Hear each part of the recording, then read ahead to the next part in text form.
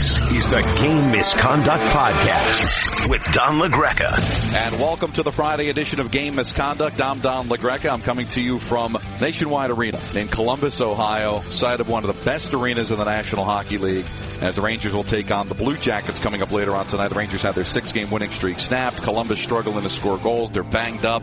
We'll find out, I guess, game time whether Wenberg is going to play. They've got a ton of injuries. Sedlak is out of the lineup for them. Dalby is out of the lineup for them. I mean, they got tons of guys that are banged up, and we'll see whether they're going to be able to put what kind of lineup together, although every indication is it's probably going to be the same lineup that beat the Canadiens in overtime. So we'll look at that as we get closer and closer to the game. But right now, let's recap what was a very eventful night in the National Hockey League. 12 games on the schedule, some of them very revealing. No time to go over every single one, though we'll glance at every one. But the ones we go in depth on, the best games of the night. Toronto wins their 5th in a row. They beat the Devils in overtime 1-0. The Devils had 42 shots on goal, including 6 in overtime. They had a power play, 4-on-3 power play that they didn't score on. But it's amazing the amount of shots. Toronto actually outshot the Devils in the first period 12-2, and then the rest of the way it was the Devils just an onslaught on Anderson. And that's obviously not an indication of their defense because they got so many shots on goal and some real quality ones. But Anderson was the star. And that's always going to be the question about the Leafs, right? Do they have the goaltending to compete? We know they can score goals. Their blue line certainly is a work in progress. But if Anderson's going to play like that in big spots, then this is a team that can go far in the playoffs. But I'm not sure if this was just an isolated thing with Anderson or whether this is a long-term thing with Anderson. But you get outshot 42 to 29, and you still find a way to win the game. That's pretty good for the Leafs, who have won 5 in a row. And we'll have our top 5 coming up of the week, and I have a feeling the Leafs are going to crack that code. Islanders and Hurricanes from Brooklyn, a 6-4 win as the Islanders outscore Carolina 3-0 in the third period. So Carolina had the 4-3 lead. Aho's woken up with a couple of goals.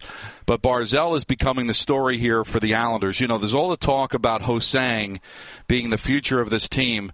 But Barzal, he was a high pick. He's starting to really contribute here. He had a goal and 2 assists on the night as the Islanders fight back from 4-3 down to the third period. Bailey, Boychuk, and Eberle with the dagger into the empty net as the Islanders win over Carolina. Arizona with their 3rd victory of the year, and they won this one in regulation over Montreal 5-4. Montreal's trying to put their goaltending together. Lindgren, they signed the Emmy. Lindgren between the pipes last night. I'm sorry, the Coyotes are competitive, but you can't lose to the Coyotes at home, especially blowing a lead in the third period. You had a 4-3 lead going into the third, couldn't hold on to it. You can't allow the Coyotes to beat you in your building with a couple of goals late. Pittsburgh against Ottawa, the rematch of the conference final last year, and Pittsburgh comes up on top with a 3-1 win. Typical Pittsburgh, getting 3 goals from 3 different guys. Hornquist, Gensel, who was the star of the playoffs last year. Sheahan getting the goals for Pittsburgh in their 3-1 win over Ottawa. Tampa Bay continues to romp 6-1 over Dallas. Every night it's a different star. 6 of the goals scored in the final 2 periods of the game. Stamkos now has 9 on the season, and they're just putting together just a tremendous show. Kucherov with his 17th of the year as well. I'll give you a little hint. Tampa's going to be in the top 5. How about Minnesota? They get 3 straight shutouts from Dubnyk, and they end up winning a game 6-4. 2 of the hottest teams in the NHL, Nashville and Minnesota, and Minnesota showing you that maybe they can score some goals. As Dubnyk, coming off the 3 straight shutouts, doesn't get a shutout in this one. As a matter of fact, he gave up a goal fairly early in this one, about 49 seconds in to snap the shutout, as Ryan Johansson gets his first of the year. And then Nashville ends up continuing to roll as they picked up the first 3 goals of this game. But Minnesota fights back. Dumba, Niederreiter gets a goal. Also Stahl. Zucker continues to be hot with his 11th of the season. So a nice win, and different kind of win for Minnesota over Nashville. Bad loss for Philadelphia. They got a 2-0 lead midway through the second period. Can't hold on to it. Give up a goal late. Lose to Winnipeg. Final score there, 3-2. Perreault comes back from his injury. He gets his 2nd of the year to make it 2-1. Then it looks like Philadelphia is going to get out of Dodge with a nice 2-1 road victory. But Scheifele scores at 19-11 to tie the game. And then it was Scheifele getting a goal as well in what was a very, very wide-open shootout. Scheifele scores. Voracek comes back and scores. Laine scores a goal. Do you realize Laine now has 4 goals in 5 shootout attempts in his young career? Wheel ties it at 2, Wheeler, a save. As he can't get the puck past Elliott. Giroux can't get the puck past Huddlebuck, and then it was Little who ended up getting the game winner in the shootout. Huddlebuck's actually played pretty well for Winnipeg, who might be back in that top 5. We'll see, a 3-2 shootout win. We need to get somebody on around the Capitals. They lose to Colorado, and it's one thing to lose to Colorado. A lot of good teams have lost to the Avalanche this year, but 6-2. Kind of interesting that they just didn't get the goaltending. Grubauer ended up getting the start, and he gives up all 6 goals. But Landeskog gets his 5th. McKinnon gets his 6th as well. Landeskog got his 2nd of the game and the hat trick as he finished with 8 on the season, and he gets the hat trick. But, the Capitals, we talked about it yesterday with Jamie Hirsch.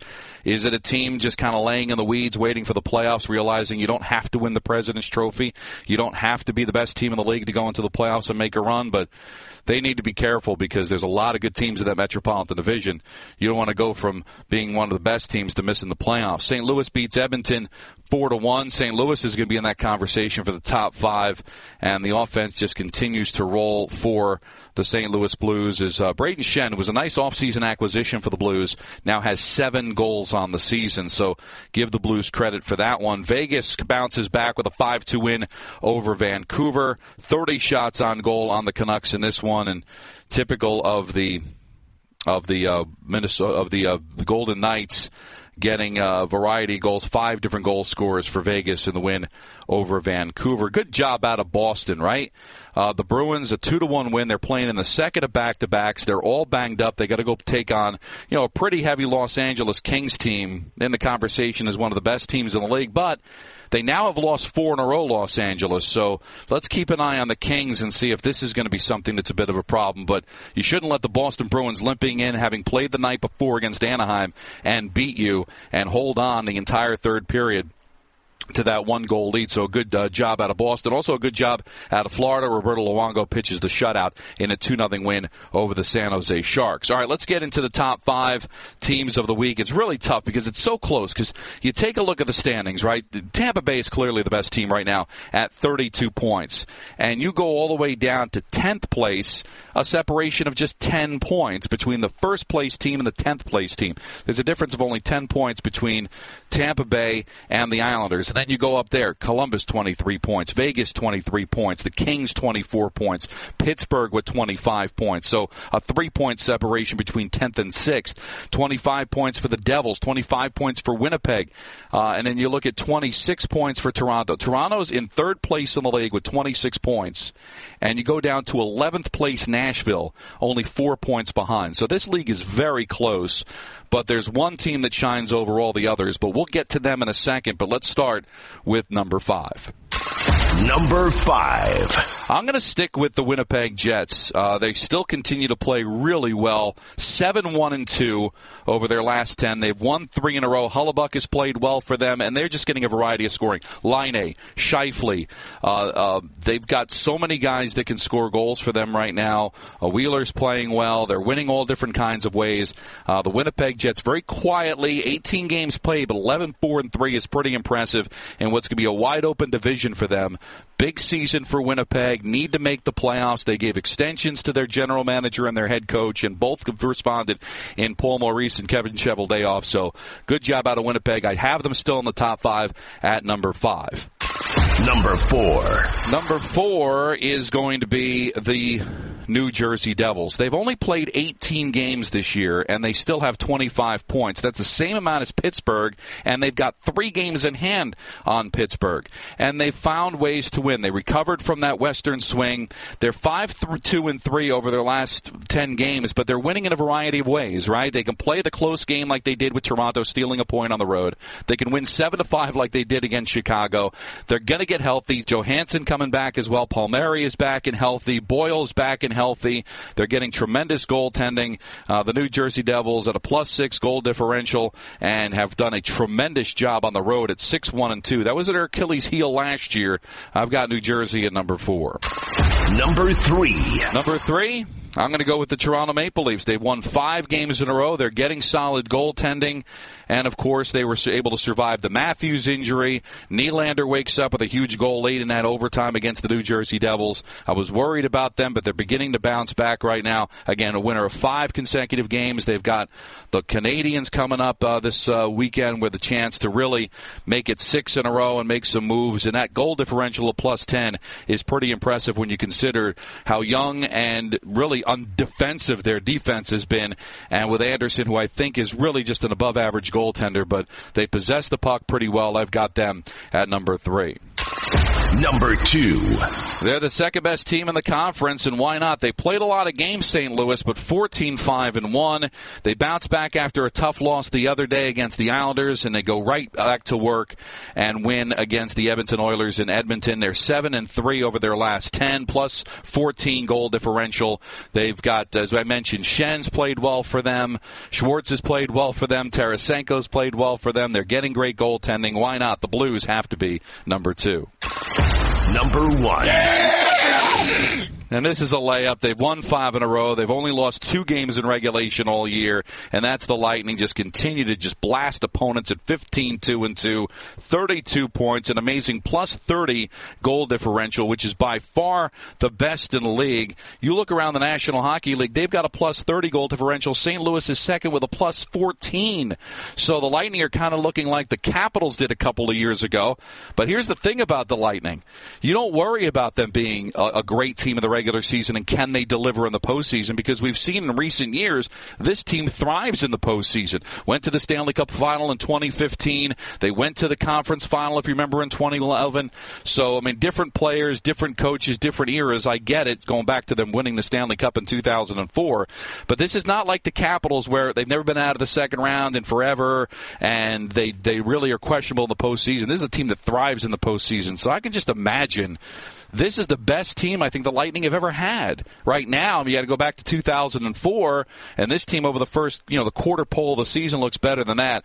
I like this Lightning team a lot. They clearly are the best team in the National Hockey League. Just want to congratulate Cam Atkinson of the Columbus Blue Jackets. Gets a 7-year contract worth $41.125 million. He is going to average an annual salary of $5.875. He's only 28 years old. He could have been an unrestricted free agent coming up this July. He is the perfect player for what the National Hockey League has become now. He's a scooty, if that's a word, player that can get into the corners, play small, play fast, can finish. That's just the type of player that I think can excel in the National Hockey League. So good job out of the Columbus Blue Jackets locking one of their stars down for the next 7 years. All right, let's take a look at your tweets. A lot of them coming in here, so let's get it started here. Tim says, hi, Don. Do you think the Red Wings will be galvanized as a team unit after the brawl and a big win against Calgary? Exciting to see young players like Mantha, who's done well, Larkin, who's having a nice bounce-back year, and, of course, Athanasiou is firing on all cylinders. I like this Red Wings team. I didn't at the beginning of the season. I'm still not sure whether they're going to be a playoff team, but the young kids are coming together. That's such a great organization, right? They can change coaches, they can change general managers, and yet they always seem to be involved. They had that long playoff run that was snapped last year, but now they look like they're bouncing back. And then you sprinkle in some veterans, too, with Zetterberg, and this is a really good hockey team that's been fun to watch. I don't know if the line brawl, that's a line brawl. Back in 76, they would have laughed at that.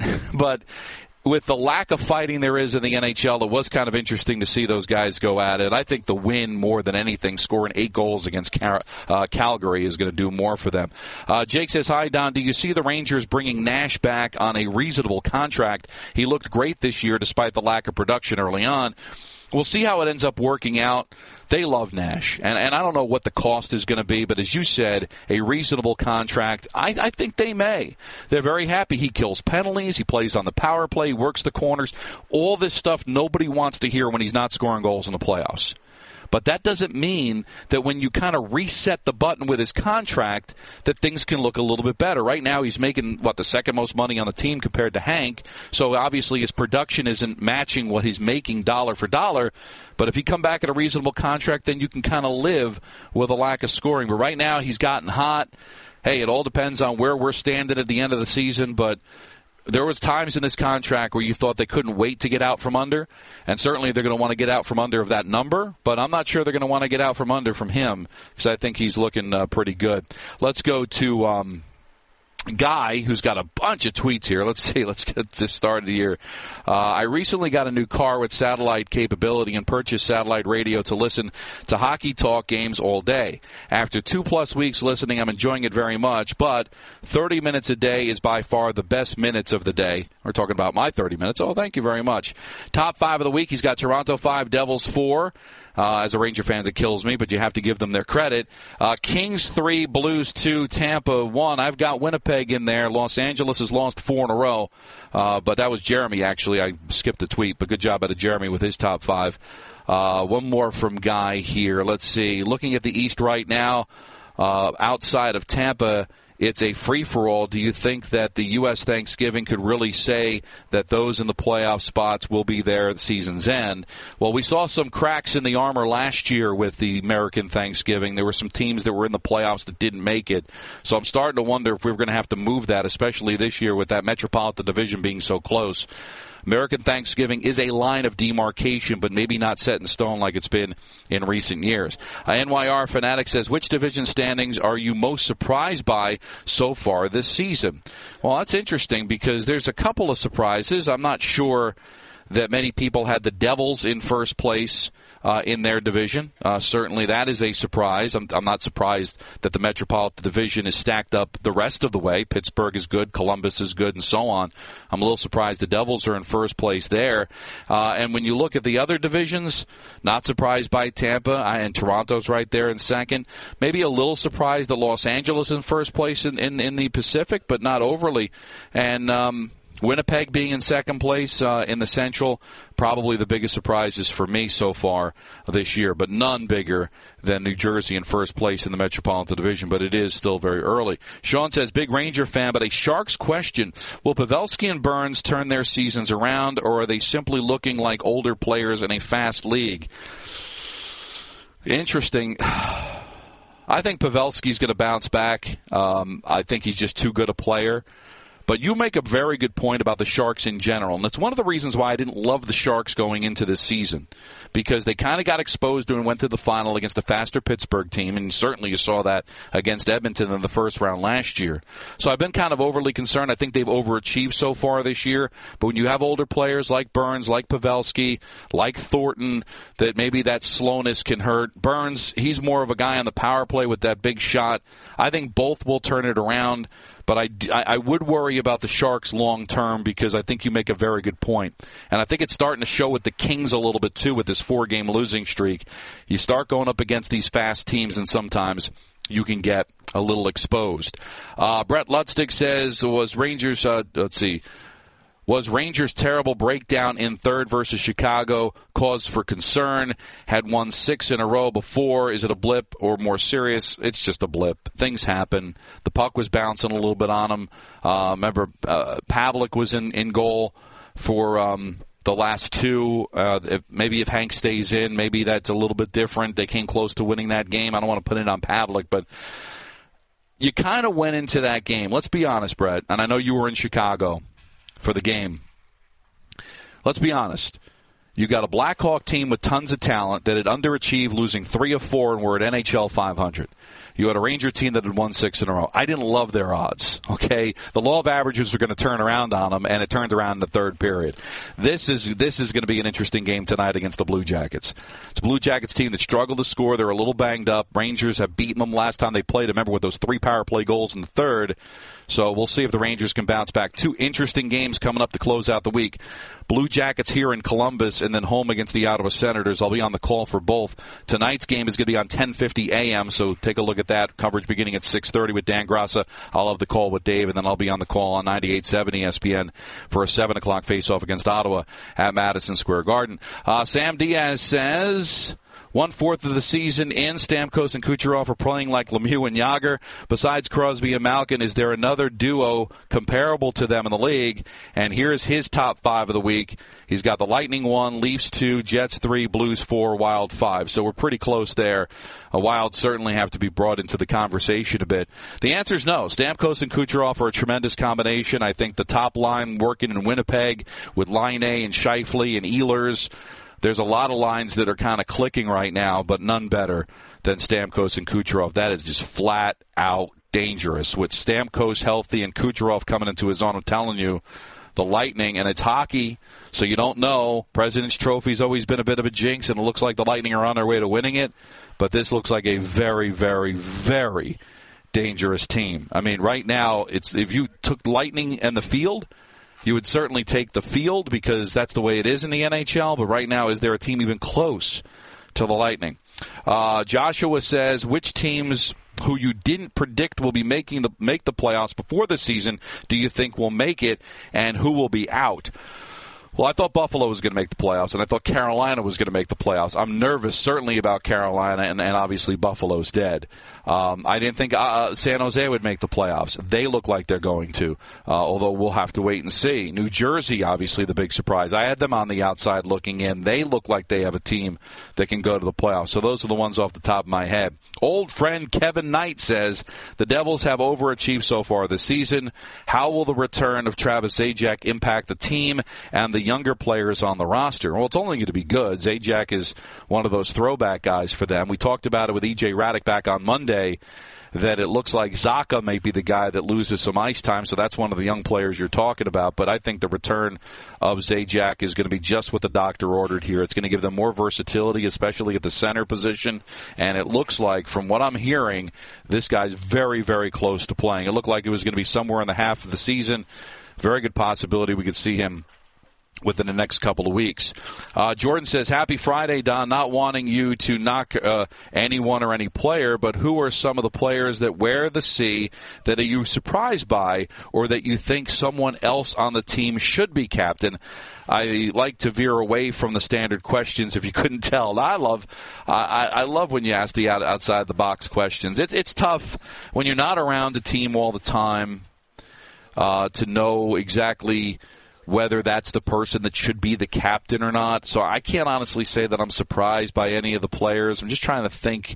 There was somebody that I saw wearing the C that kind of surprised me a bit. I mean, you look at Chicago, any number of guys can be wearing the C there, so obviously Taves certainly deserves it. You look at the Rangers with McDonough. I mean, who else would you give the captaincy to? McDonough certainly deserves it. Oh, that's a tough question, Jordan. I have to take a look around the league. I'll have a better answer for you on Monday. Resend me that question on Monday because I'm going to look over the different captains in the league. But it's not being around, and I'm not trying to cop out, but not being around the room, not covering the team every single day, it's really sometimes difficult to tell if that guy is the true leader and who is the true leader around the room, but nobody really leaps to mind at all. Spencer says, hey, Don, is there ever a chance we could get a live episode of Game Misconduct from one of the Ranger games you call at MSG, maybe interviewing Grabner or Shattenkirk? Would love to. Unfortunately, the Rangers don't skate that much in the morning anymore, and because of my schedule, it's very difficult for me to get out to practice. But on one of these road trips, when they do skate, or I do get a chance to go into the room after the game, because it's tough, because I'm doing the Michael Kay show here from Columbus, so I'm not going to get the chance to go into the room before the game starts, and then usually we jump on the bus when we go home. But I would like to get some more players on here for sure. And as far as doing anything live, I just think logistically with the podcast, that's very difficult to do, because the one thing I'd love to do is to be able to get your phone calls in real time, but we got to work on that.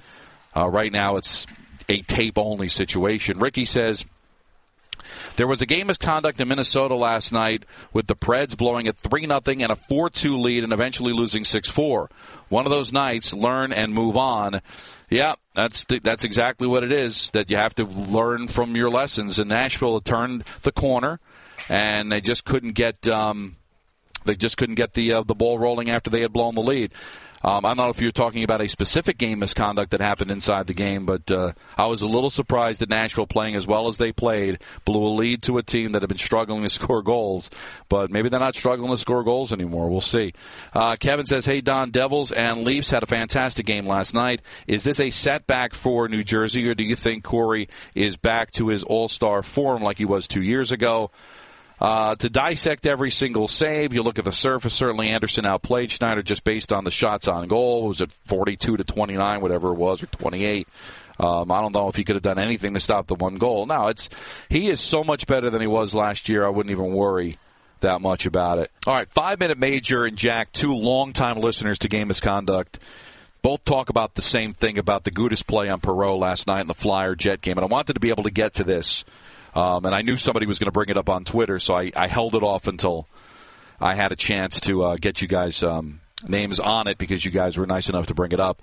It was a slash to the head of Perreault. Now, Perreault was down on the ice, and Gudas can make the claim that his stick was loose, and he was just, upset and just trying to loosen and it was an accident. No, there's no accidents with Gudas. They're just not. He is a serial guy, as was said by 5-Minute Major. He said, I said it before, Radko Gudas is a serial headhunter and a cheap shot artist who has somehow escaped serious discipline from the NHL Player Safety Department. Clearly, he has to be disciplined for this. I mean, it's just a flagrant use of the stick. But I guess a Flyer fan, again, can argue. I looked at it a bunch of different times where you could say, well, Gudas' stick. I'll watch it right now in real time for you to break it down and analyze it. And listen, and Gudas might be a really good guy, all right? And in my dealings with him, he seems to be. But this clearly looks like a slash to the head to me. You can see it at ESPN.com. It's in the corner. The play is in the corner, and again, all you guys can go back and you can see it for yourself. But there's a play in the corner. There's a scrum. Gudas gets into a Perreault. Perreault goes down to two knees, and it looks like Gudas' stick is tied up. And Perreault is leaning on him. Perreault goes down, and you just see Gudas with one hand chopped down on the back of his head. It's just, you can't have it. It's one thing when guys are colliding with each other and elbows get up or shoulders get up or a guy's a foot shorter than another guy and unfortunately the head is targeted when it's not supposed to be and you're going 30 miles per hour and you don't realize. But this is a shot to the head with his a one-hand chop to the back of his head. I'm just watching it again, just trying to see if Gudas has. No, there's no excuse for it. There's just none. It's a two-hand to the back of Perreault's head. So we'll see what the NHL decides to do. But God, if it's a game or two, is it enough? I mean, Perreault just comes back from injury, and he's got to deal with that. And just a really scary moment there in Winnipeg. So I'm glad you guys brought it up. But we'll see. Nothing. I'm recording. It's exactly 2:40 right now as I record this from Columbus, Ohio, and nothing yet from the league. But I'll be very interested to see. But I like to talk to former players about it. I'll bring it up with Dave maybe during the broadcast today of the Rangers. Sometimes players who were in that situation might read it a little differently than I would or the average fan would. But in my unbiased opinion, and listen, I don't have any problem with the Philadelphia Flyers. They've always been very good to me when I'm doing game misconduct and talking to their players. It's not this is a Ranger guy killing a Flyer. Whatever. Think what you want. I mean, you look at that video, and if you have an excuse for Gudas, I'd love to hear it at Don LaGreca, #game misconduct. So thanks for everybody for participating. I've got a roll. Enjoy your weekend. A lot of big hockey. We'll come back on Monday, and we'll recap everything we saw over the weekend. We'll see if anything happens to Gudas, and we'll kind of have some fun at Don LaGreca, #game misconduct. And as I mentioned, since we don't actually do the show again until Monday, if you want to just tweet at me, conversation, you can always do it at #game misconduct, and I'll try to get back to you during the course of the weekend. If not, I will definitely read your tweets on the air. EJ Raddick, of course, will join us on Monday as he usually does. This was the Friday edition of Game Misconduct. Thanks for listening to the Game Misconduct Podcast. Looking for more Don LaGreca? Hear him on the Michael K. Show weekdays from 3 to 7 p.m. on 98.7 ESPN in New York and worldwide on the ESPN app. And don't forget to subscribe to the Game Misconduct Podcast on the ESPN app, Apple Podcasts, or wherever you get your podcasts.